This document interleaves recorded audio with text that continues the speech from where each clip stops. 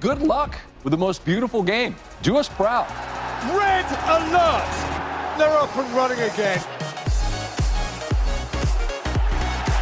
So smooth, so sweet, splendid, succinct, just glorious execution. Guys, all I'm looking for is 60% effort 4,000% of the time. How sharp was that? Sharp of mind and body. And that's why you see those beautiful tears. Look at his movements. The most dangerous man on the planet. Nobody picks him up. What a goal! Sensational! I swear you'll never see anything like this ever again. The world is left to wonder, wide-eyed, thrilled, bemused. How on earth did that happen? Hello, everybody, and welcome back to Wonder Goal, the soccer betting podcast from the Action Network. My name is Michael Leboff, and joining me today to talk about some Champions League, some midweek EPL, and even a little Europa League are my friends and colleagues BJ Cunningham and Anthony Dabbundo. We'll start with Liverpool and Inter Milan. This game is taking place at Anfield. Liverpool's odds on minus 180. Inter Milan plus 475. The draw here is 340. Liverpool won 2-0 in the first leg away at San Siro, so it's a pretty big hill for Inter to climb here. They're 12-1 to get out of the round of 16 and pull the upset. However, despite Liverpool being unbeaten in 15 games, they looked a little shaky against West Ham, I would say. And I think that some defensive regression is coming for the Reds. They're 7-0-0 in their last 7 games in the Premier League with just 2 goals against, but nearly 6 expected goals against.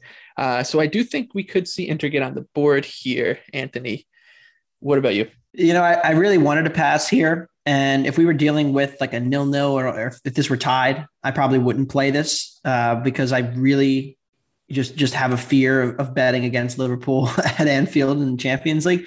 But I bet Inter in the first leg and lost. I still feel like that was a good bet. I'd bet it again. They only had 14 shots, Liverpool did, and only 0.7 expected goals. If you go back the entire season, 14 shots, they've only had 5 games all year. They've had fewer than that. One of them, they played a bunch of backups against Porto.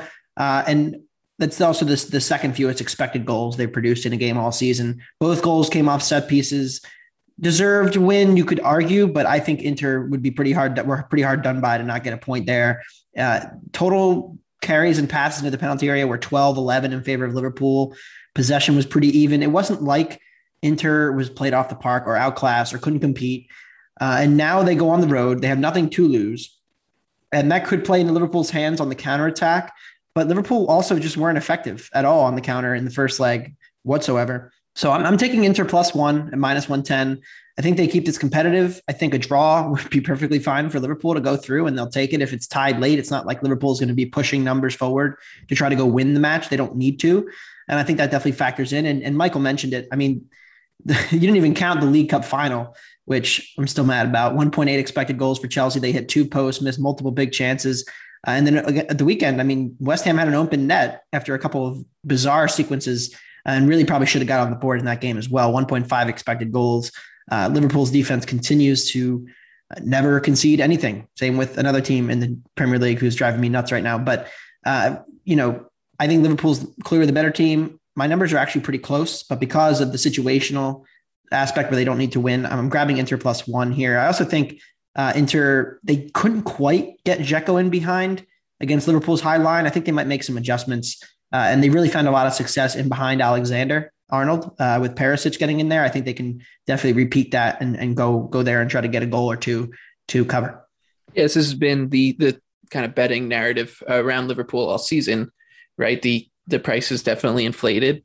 And that's across like all the derivatives as well. And it's, do you want to just square out and take the easy road, which hell, it might win, and it has won 7 times in a row for Liverpool in the Premier League, or do you think maybe you're betting the numbers? I think both teams to score minus 140 right now. It's a little expensive, but I was looking that way. And I think I'll end up having a piece of Inter on the money line and maybe just for fun, little taste of the 12-1 to qualify.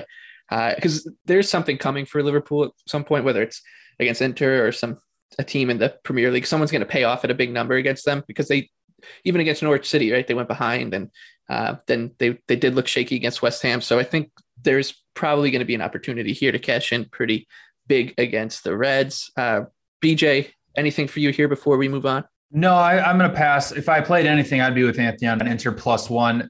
Problem I'm having with it is, yes, obviously Liverpool was a tad fortunate to win 2-0, but Liverpool's DNA is not just going to say, hey, let's just sit back and defend for 90 minutes and just play for a 0-0 draw. If you look back through Champions League's past, last season against Leipzig, they went up 2-0 in the first leg, won the second leg 2-0. Back in 2018-19, beat Porto 2-0 in the first leg, and then beat them 4-1 in the second leg. They're just not going to sit back and defend for all 90 minutes. Now, they might sit back and say, hey, we're going to hit them on the counter, but Klopp consistently in these type of matches still goes full press, full board, even though it is a 2-0 scoreline. So I'll ultimately be passing. Inter kind of weird form right now. They obviously, smoked Salernitana on Friday, but before that, they didn't score in 4 matches, but did create over 5 expected goals in those matches. Also, Nico Barea didn't play in the first leg because he was suspended. He will obviously be huge for Inter in the second leg. He's second in the team in expected assists and progressive passes. So definitely leaning towards Inter +1, but Liverpool consistently always makes me scared. So I'll just sit back and let Liverpool win 3-0. The other game on Tuesday, both of these are 3 p.m. kickoffs on either CBS or CBS Sports or Paramount Plus, I guess it's called now. By the way, it's been great that there's been Champions League soccer in the middle of the afternoon on CBS proper. Soccer finally has arrived. But the other match on Tuesday, Bayern Munich, they are prohibitive -525 favorites against RB Salzburg, who are 13-1 on the 3-way money line. The draw here is 7-1. Bayern's -1200 to advance, Salzburg 7-1, despite the fact that these two teams drew 1-1 in the first leg of this fixture. Once again, just bears reminding, away goals has been chalked off from the Champions League rules. So it's just a straight up aggregate across the 2 legs. Bayern Munich's in weird form. They're 2-1 win, draw, loss in their last 5 in those matches. We're talking about the match against Salzburg and Leverkusen. Those both draws. And then they lost to Bochum as well in the Bundesliga. So it's not really a bad time to be going against Bayern Munich, I would say.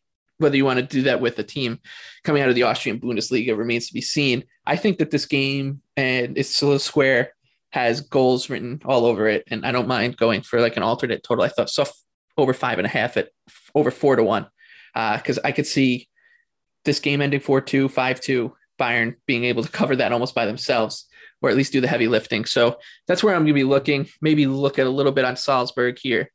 Anthony, do you see any path to success here for the Austrian underdogs?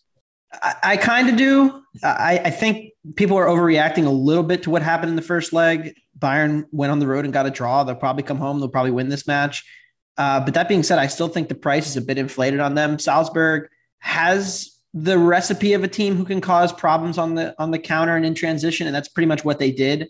I'm just not sure what's wrong with Bayern. I think there's a few things. One, early in the season, the numbers they were putting up were ridiculous. We talked about it. They were like +2 expected goals per 90 different. That's just absurd. And it's probably hard to sustain that level of performance over a 38 or 34 game season plus the Champions League. And what we're seeing is just natural that, they're coming back down to earth a little bit, but it also could be personnel related. And this is where I think Bayern are kind of figuring things out. They played 3 at the back in the first meeting. They had no problems getting the ball through the middle of the pitch and getting it up toward the final third of the penalty area. But when they lost the ball, they were extremely exposed. And whether it was Adamu or our guy Brendan Aronson, they had a lot of ability to run in behind and in the channels and get pretty much right through this defense, especially in behind the wing backs, because they were playing Coman and Gnabry as the wing backs with then Sane coming in later in the game. So it's just a weird thing. And I think they tried to address it on Saturday when they played Leverkusen, because they know how dangerous Leverkusen is in similar ways up the wings. And they played 4 at the back. Omar Richards came in at left back, and then they played 2 center backs with Upamecano returning to the team.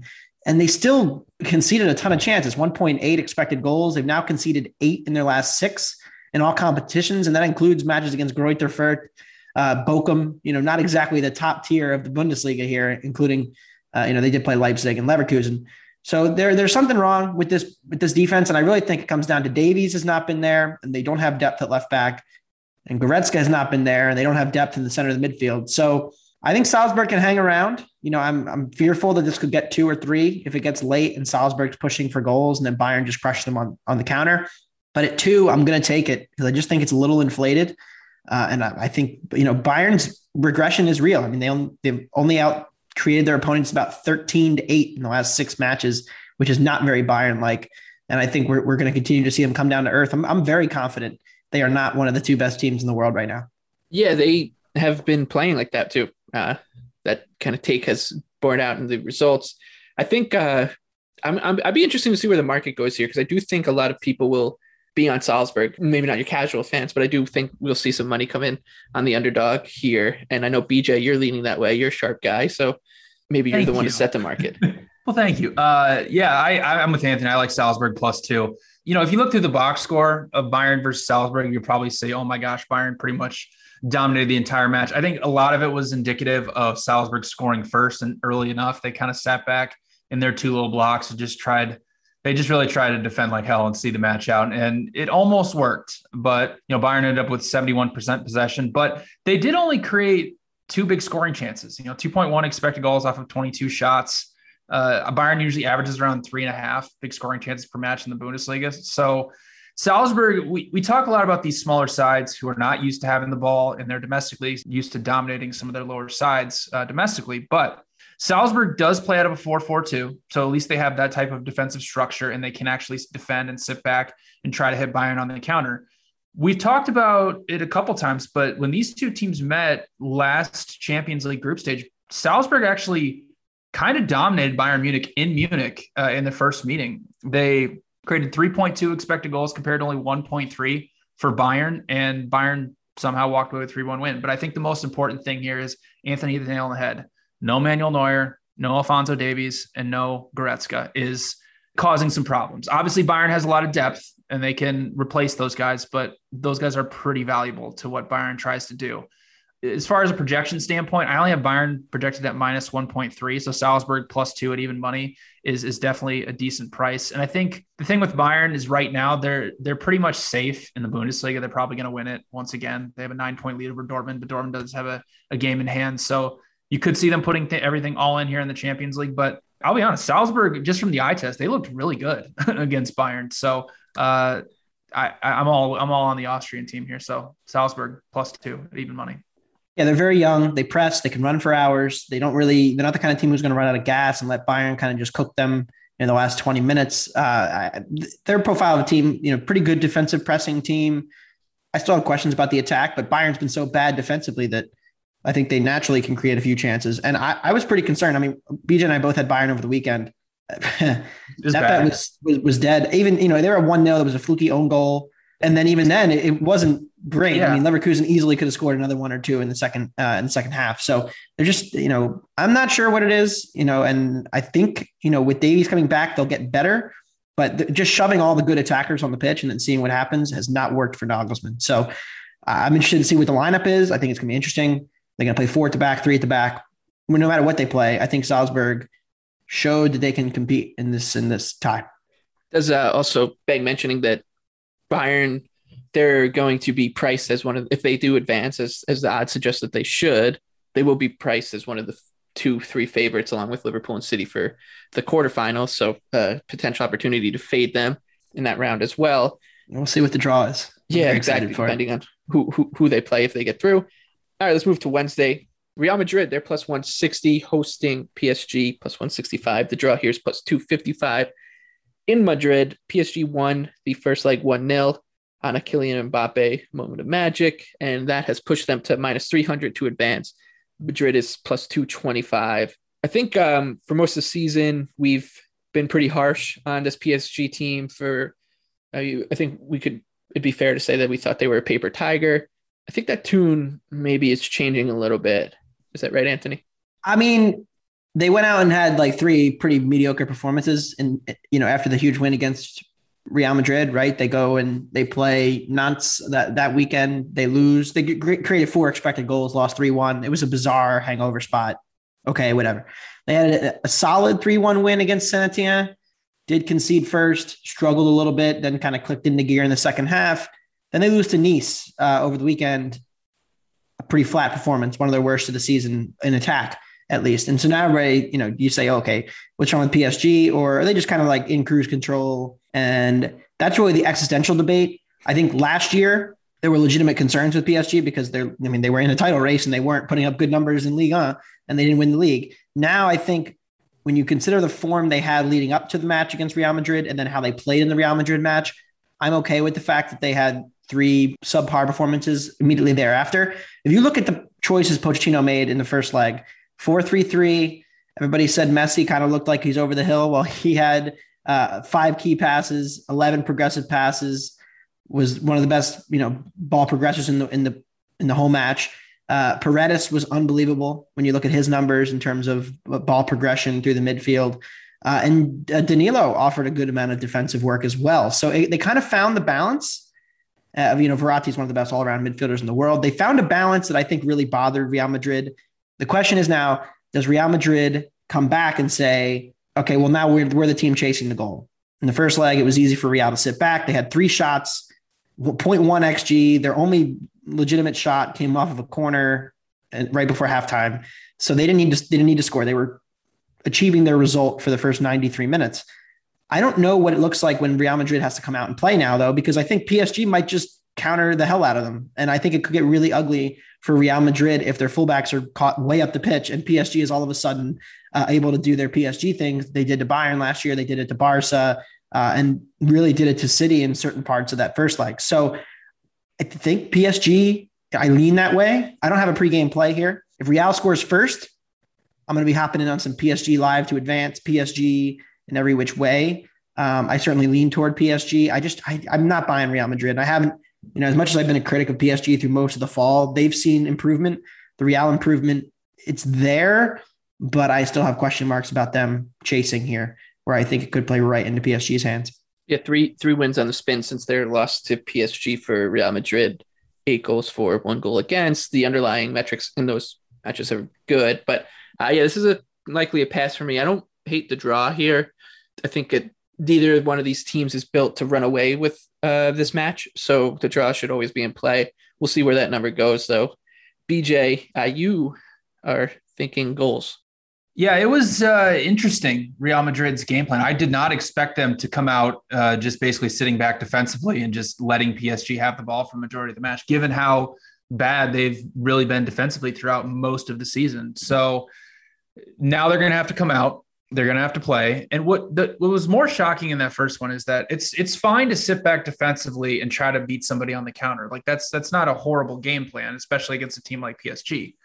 But Real Madrid was just so sloppy in that type of transition. 58% of their possessions were in transition, but only 4% of them ended up in PSG's final third. And so basically they had 0 expected goals in transition, and Vinicius Jr., Modric, and Benzema combined for 0.09 expected goals plus expected assists. That is not going to get it done against PSG. So with Real Madrid having to come out and having to play essentially on the front foot for this match, Anthony hit the nail on the head. It's going to create PSG might just score 2, maybe even 3 goals in transition, because no Casemiro is incredibly vital for Real Madrid because he is the one who protects their back line. No Toni Kroos, that also is horrible for Real Madrid. And then no Ferland Mendy. So a lot of problems for Real Madrid defensively in this one, but at that same token, they've looked really good offensively. I'm curious to see what PSG is going to do in this match. My guess is probably sit deep and then look to hit on the counter. So my guess is this will probably end up being somewhat of an open match with Real Madrid having to really be on the front foot, trying to get the ball into the box. I think we're going to see some goals, a lot of high quality chances at both ends. I have 3.3 goals projected, so I like over 3 goals at plus 110. The other match on Wednesday is a pretty awkward one. Man City, they won 5-0 against Sporting Lisbon in the first leg. And so this one's done and dusted still, even with a B, maybe C squad coming from Man City. They're minus 650 favorites at home. Lisbon is 15-1 at DraftKings right now. The draw is 8-1. I saw Sporting as high as 20-1. That was at Caesars here in New York. I'm not going to pass on that because there's no imperative for, and this is a debate we can have all the time in these spots with what good does Pep get out of risking any players here at all. They're in a title race in the Premier League. They have nothing going on here. So if I was him, I would play the U23 side. They're not going to lose 5-0. So I'll be taking a bite on Sporting 20-1 on the money line, or if it goes higher, good for me. BJ, you look beside yourself. He won't do that though. That's the crazy part is that they're up 5-0. He's not going to do that. He might rotate, like he might bring in like Ake or something. He might play Raheem Sterling instead of Jack Grealish, but it's still going to be a pretty A squad for Manchester City, which makes absolutely no sense, but he's still going to do it. They have Crystal Palace coming up this weekend in the Premier League on the road, which is a pretty big match for them, especially in the title race. So you'd think maybe play Cole Palmer, maybe play some of the, like you said, the U23 guys, but that's not going to happen. So I'm going to give this match a big ol' who cares, and I'm going to move on to another one. Anthony, anything for you here? Yeah, I passed.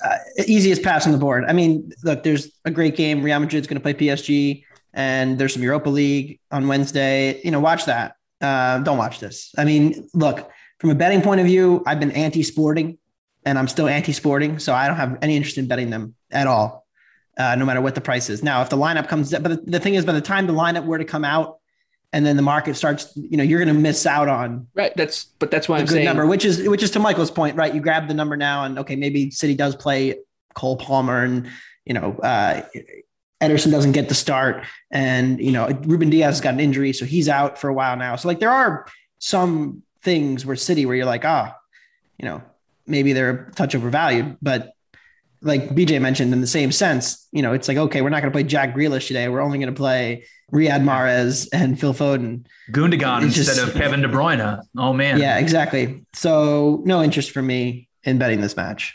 You said City, we're getting ready for the draw. Let's see who we get in the quarters. It could be good.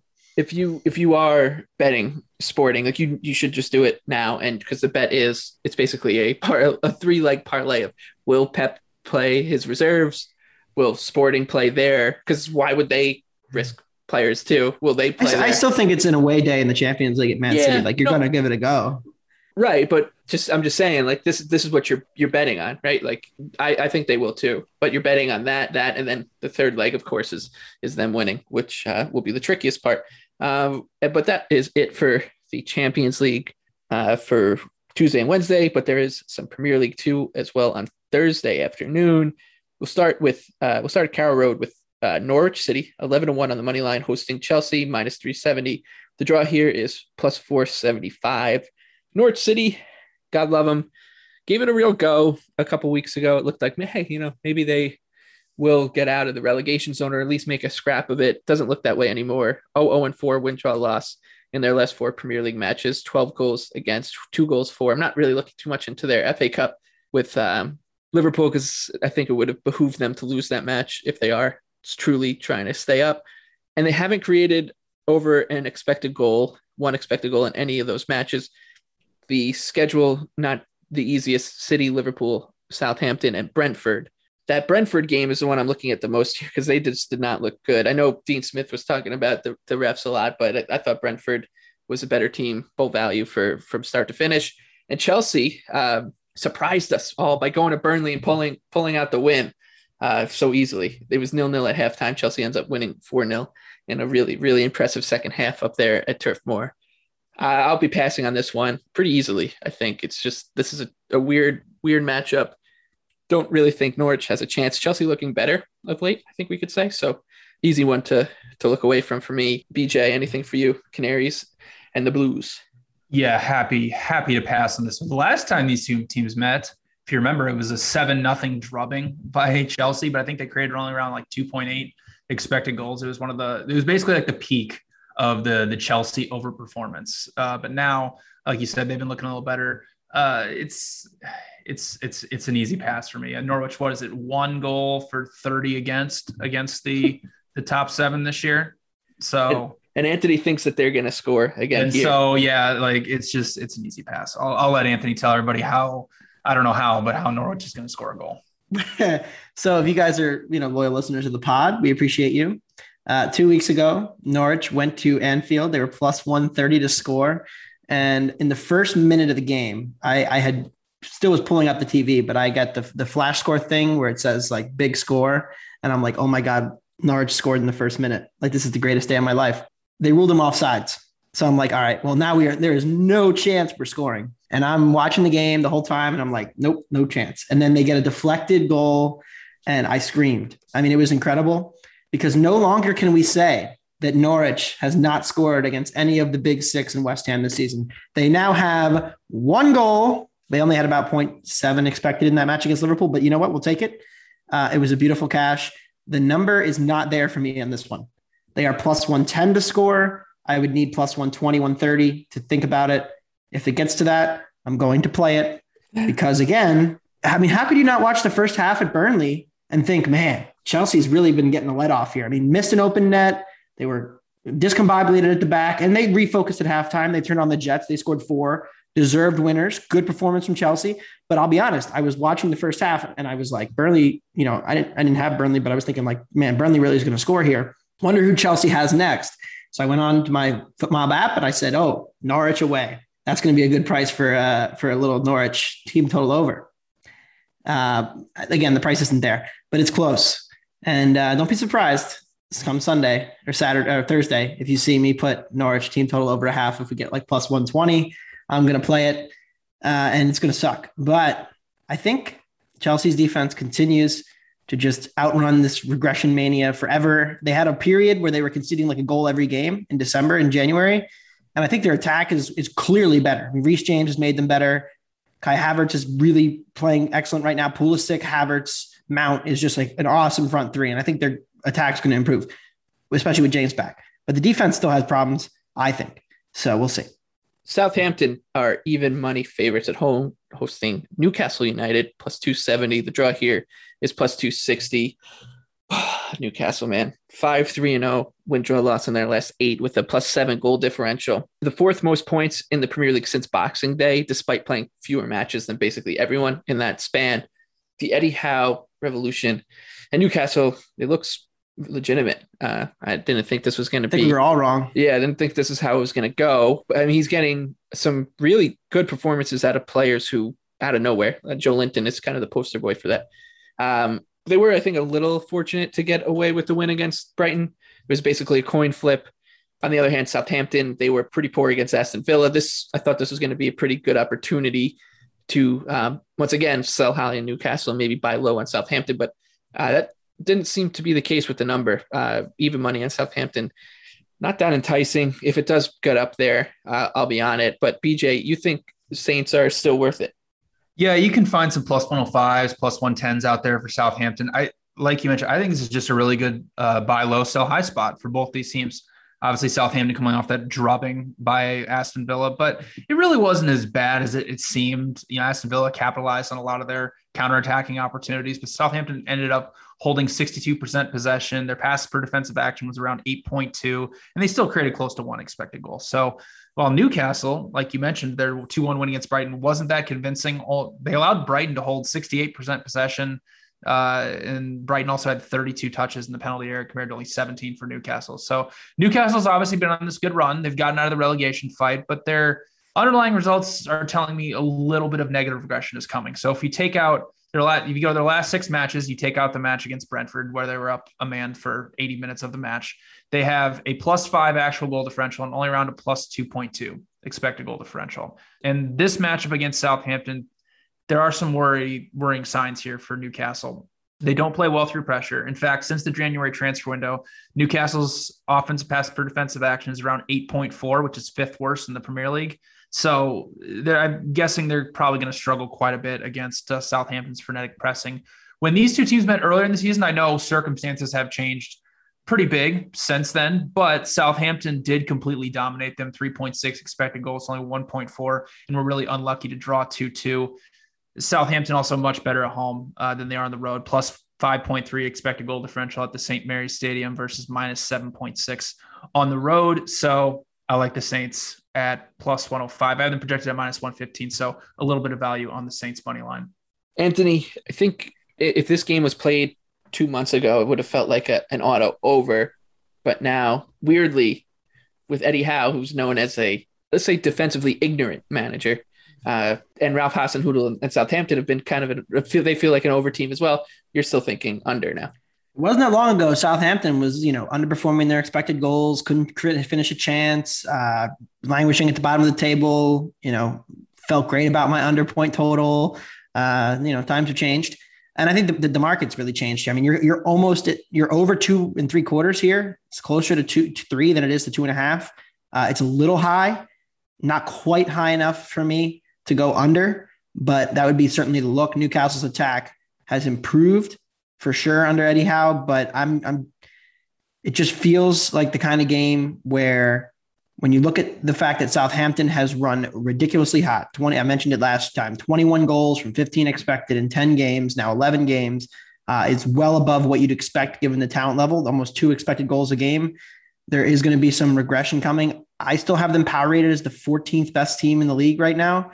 And they're sitting up there in 10th, so I'm not quite a believer in them, but I'm also not really a believer in Newcastle either. And when that's the case, and both attacks have been creating and scoring a lot of chances, there tends to be a natural under situation. But again, BJ mentioned it, stylistically, there was almost 5 expected goals, I think, in the first meeting. So it's a pretty concerning matchup perspective with Southampton causing problems with their press and then conceding chance at the other end.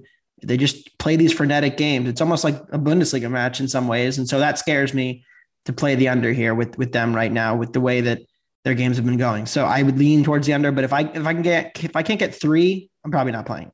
Need 3. Roy Hodgson and Watford. It's hilarious what he's been doing with them. For the first 22 games of the season, as we noted, 0 clean sheets for Watford. Since then, he's got 3. And that is just in 7 matches. So good for Roy. It's fun to watch him do this. Watford under Hodgson, 1, 2, and 4 win, draw, loss, 4 goals for, 10 goals against, 7.1 expected goals for, 8.74 expected goals against.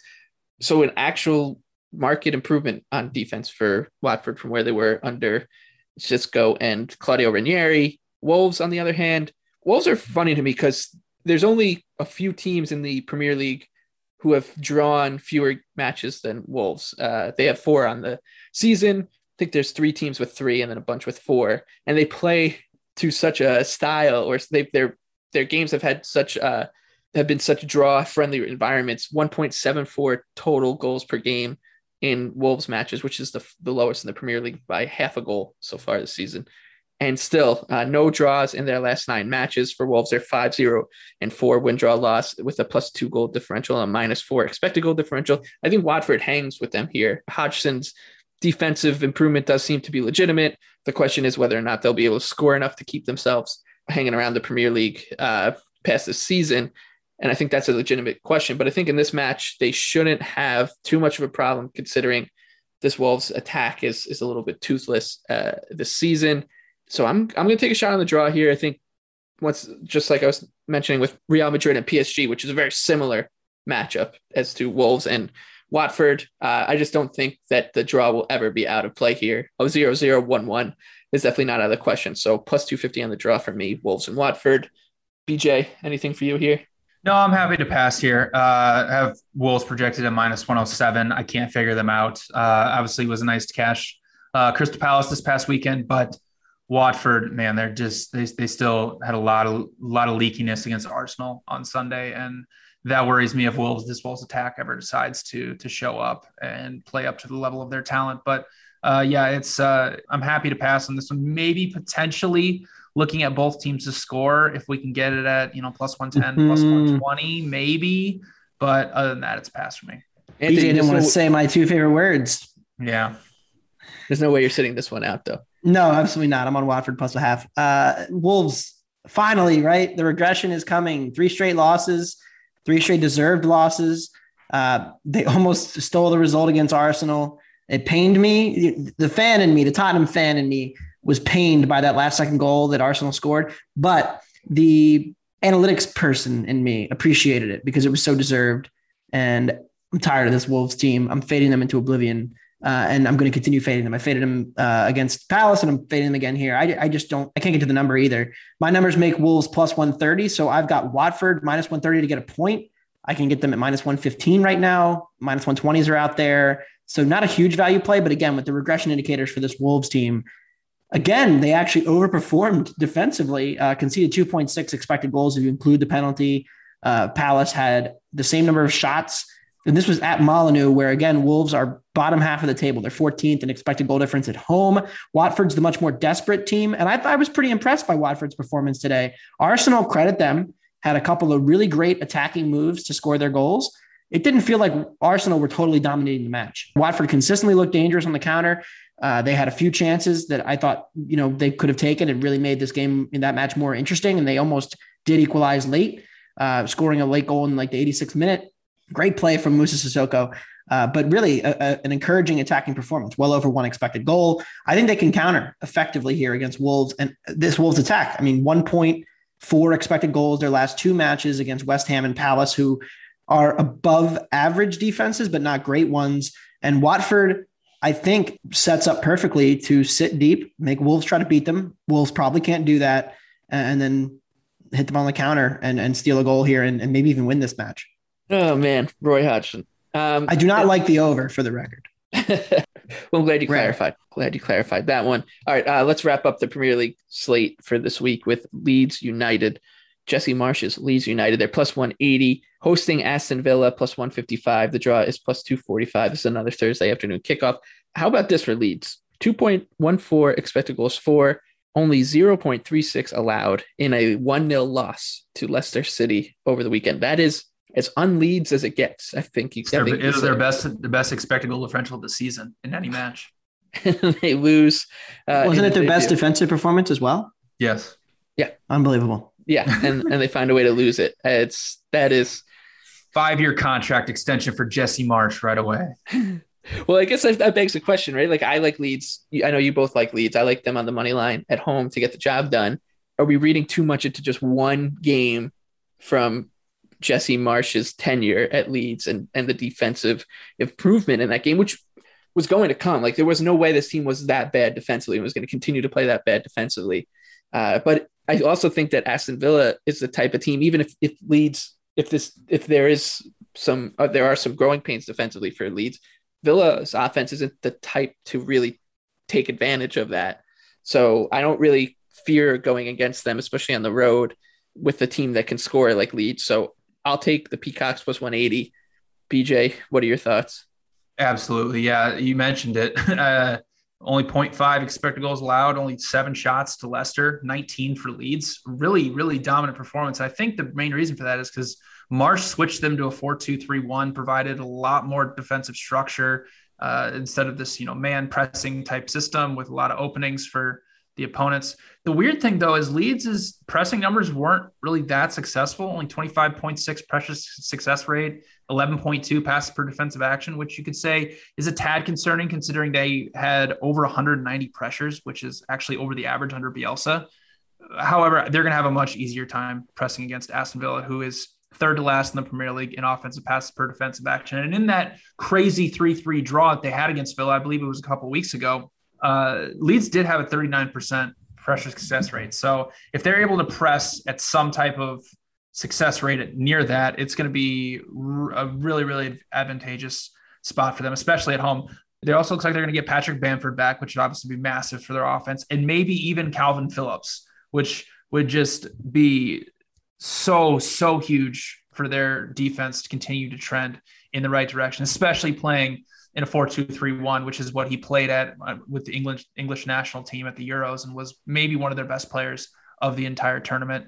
Aston Villa, yes, they obviously, smashed Southampton on Saturday, but it was the first time under Steven Gerrard that they've created over 2 expected goals. They're still only averaging around 1.15 per match. And with the improvements on the Leeds defense after one match, I think it's a really good spot for Leeds. I don't think they should be slight underdogs here at home. So, the thing with Aston Villa is they're comfortably in the mid-table. They're nowhere near the relegation fight. Leeds is desperate now. They need this. They need a result, and they need 3 points for this one. So, Leeds draw no bet is plus 105. That's where I'm going. I love the Peacocks. Yeah, I think there's always that balance in betting, whether you were buying high on a team or are you trying to beat the market to actually where they're heading. And that's what'll be interesting with this Leeds team coming up. And like you said, this is all the motivation in the world for one side, none of the motivation for the other, and a team that, as you said, too, just doesn't really punish defenses. Anthony, make your case for the Peacocks. Yeah, I mean, BJ mentioned it. These two teams did just play a few weeks ago. I was on Leeds then. I'm on Leeds again. I think the number's still wrong. Leeds have been much better at home this year than they've been away from home. They've just been pretty unlucky at home when you look at the expected goals versus actual goal numbers. Jesse Marsch continues the tradition of his teams not playing up to their expected numbers. This goes all the way back to Leipzig early in the year. The reason he was fired, yes, they had defensive issues. Yes, the players didn't like him. Yes, they had, stylistic, tactical issues. But the main thing, they just really underperformed their expected goal numbers, and they were much lower in the table than their actual results expected them to be. And they haven't really played any better, Leipzig, and they have shot at the table. Wonder why. I think Leeds actually showed that when you get rid of that man marking system and you play a little bit more controlled, that they can be a decent side. I think it's important to not man mark against this Villa team, because if you go back and look at the 3 goals Villa scored, 2 of them were direct counterattacks. 2 of them were Coutinho losing a man, Jacob Ramsey losing a man, and then them getting completely ripped apart. I think they'll be more controlled, much more able to resist these counters, better at counter pressing. Leeds, you mentioned the 39% press success rate, took the stat right off my notes. Absolutely a major key was pressing them and creating chances off of that and controlling the game. And that was at Villa. So I think they're going to be able to do the same thing here and win this match. I think Marsch gets his first win. I took them draw no bet plus 105. Fine with the money line as well. Wonderful. So all 3 of us on Leeds United against Aston Villa. It's a grouper on the Peacocks. Real quick, let's just touch on Europa League. You guys can just run down your cards in a minute or so. BJ, let's start with you. What do you got? West Ham plus half a goal on the road against Sevilla. Sevilla, we talked about it a lot, but they've just been really underperforming for quite a long time. Since November 20th, a little over a -3 expected goal differential in La Liga. And so we can take a little bit of what they did against Dinamo Zagreb, because Dinamo Zagreb was in West Ham's group. West Ham did dominate Zagreb in the first leg, and then the second leg didn't really mean much. The 2 matches that Sevilla had against Zagreb, I mean, they were good, but I wouldn't say they were the most impressive thing in the world.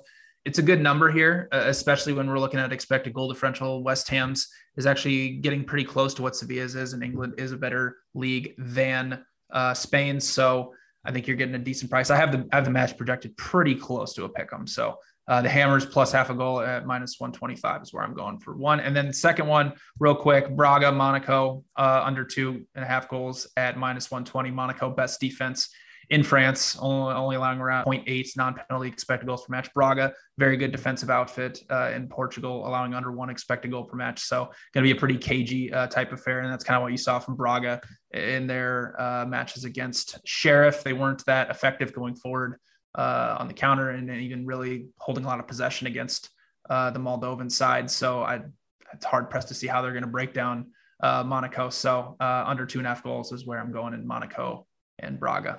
And Anthony, you want to tell the people about Real Betis? I do. I agree with BJ on West Ham. I have them even teams. I think England is better than Spain by quite a margin. I'm not the biggest West Ham believer, if you guys listen, but I do think Sevilla is probably the second most overrated team in all of Europe right now. When you look at their numbers, there's just not a whole lot to like about them. They're not creating shots at the same rate they always do. Their crossing has not been great. West Ham's pretty good at defending crosses as well.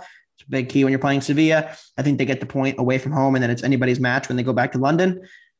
Atalanta is -120 to advance against Leverkusen. I'm probably not going to play the money line in the first leg, but I do think Atalanta is considerably better than Leverkusen and will go through there. A little bit of a concern with the man marking against Leverkusen in transition stylistically, but I think Atalanta controls large portions of that match. And then again, I'm just going to keep fading Real Betis, and I'm going to take Frankfurt plus a half a goal on the road here. I was hoping for so many different teams for Betis to play here, but I'm okay with Frankfurt.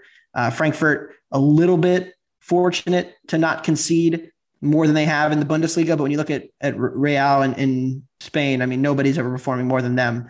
So I think regression continues to come for them. They were very lucky to get by Zenit. Very controversial call.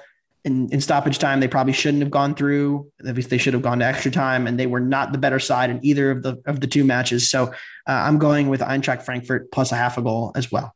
Wonderful. Let's move on to our favorite bets for the Champions League this week. The second legs of the round of 16. BJ, we'll start with you. Yeah, Real Madrid, PSG over 3 goals at plus 115. Real Madrid's game plan in the first leg was quite shocking and concerning to me. They really tried to sit back and really see the game out defensively and hit PSG on the counter, which is great, and that can work, but really sloppy in transition offense. That'll change in this match since they're down a goal. They have to come out and play offenses, which is going to open the match up even more.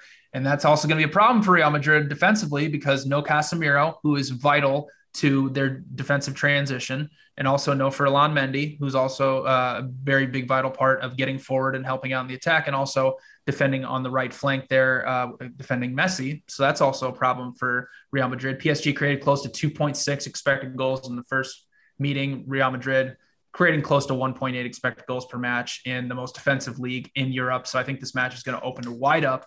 I have around 3.3 goals projected for it. So I like over 3 goals at plus 115. Anthony, you and I have our best bets in the same match, but they are a little different. For me, I like an alt total, a big price, Salzburg and Bayern Munich over 5.5 goals. That's plus 425 or a 19% implied win probability. The Bayern defense has been struggling lately, 9 goals allowed in their last 6 matches, and their underlying metrics suggest that poor defensive form is legitimate. Then you enter a Salzburg side that can score. They scored in 6 of 7 of their Champions League matches thus far. Some of those matches include games against great defensive sides like Sevilla and Lille. We know Bayern could score at will, and we know that this match, it's 1-1 going into the second leg. So if Bayern goes ahead, Salzburg's going to have to open up to get the tying goal, and that should open the floodgates at one end or the other. So I think that this game has goals written all over it. So I'm going to chase a big price, plus 425 on over 5.5 goals in Salzburg and Bayern Munich. Anthony, close it out. Yeah, I'm going to go RB Salzburg plus 2 at even money. Bayern's had some serious issues lately, and it really comes down to the fact that they have key injuries at 3 positions that they are not very deep at. Center midfield, Leon Goretzka has not played in a while. Their expected goals numbers have taken a bit of a hit at both ends of the pitch since he's been gone. Left back, Alphonso Davies, also out for this match. They don't have great cover for him, and Manuel Neuer, the ever-trusting goalie, also out for this match. They've rotated between a back 3 and a back 4, trying to control transitions. It didn't work against Salzburg in the first match when they played a back 3 and had 2 attacking wingbacks. It didn't work when they played a back 4 against Bayer Leverkusen and conceded almost 2 expected goals, probably deserved to really, you could argue, lose that match over the weekend. And Bayern, the last 6 matches in all competitions, conceded over 8 expected goals.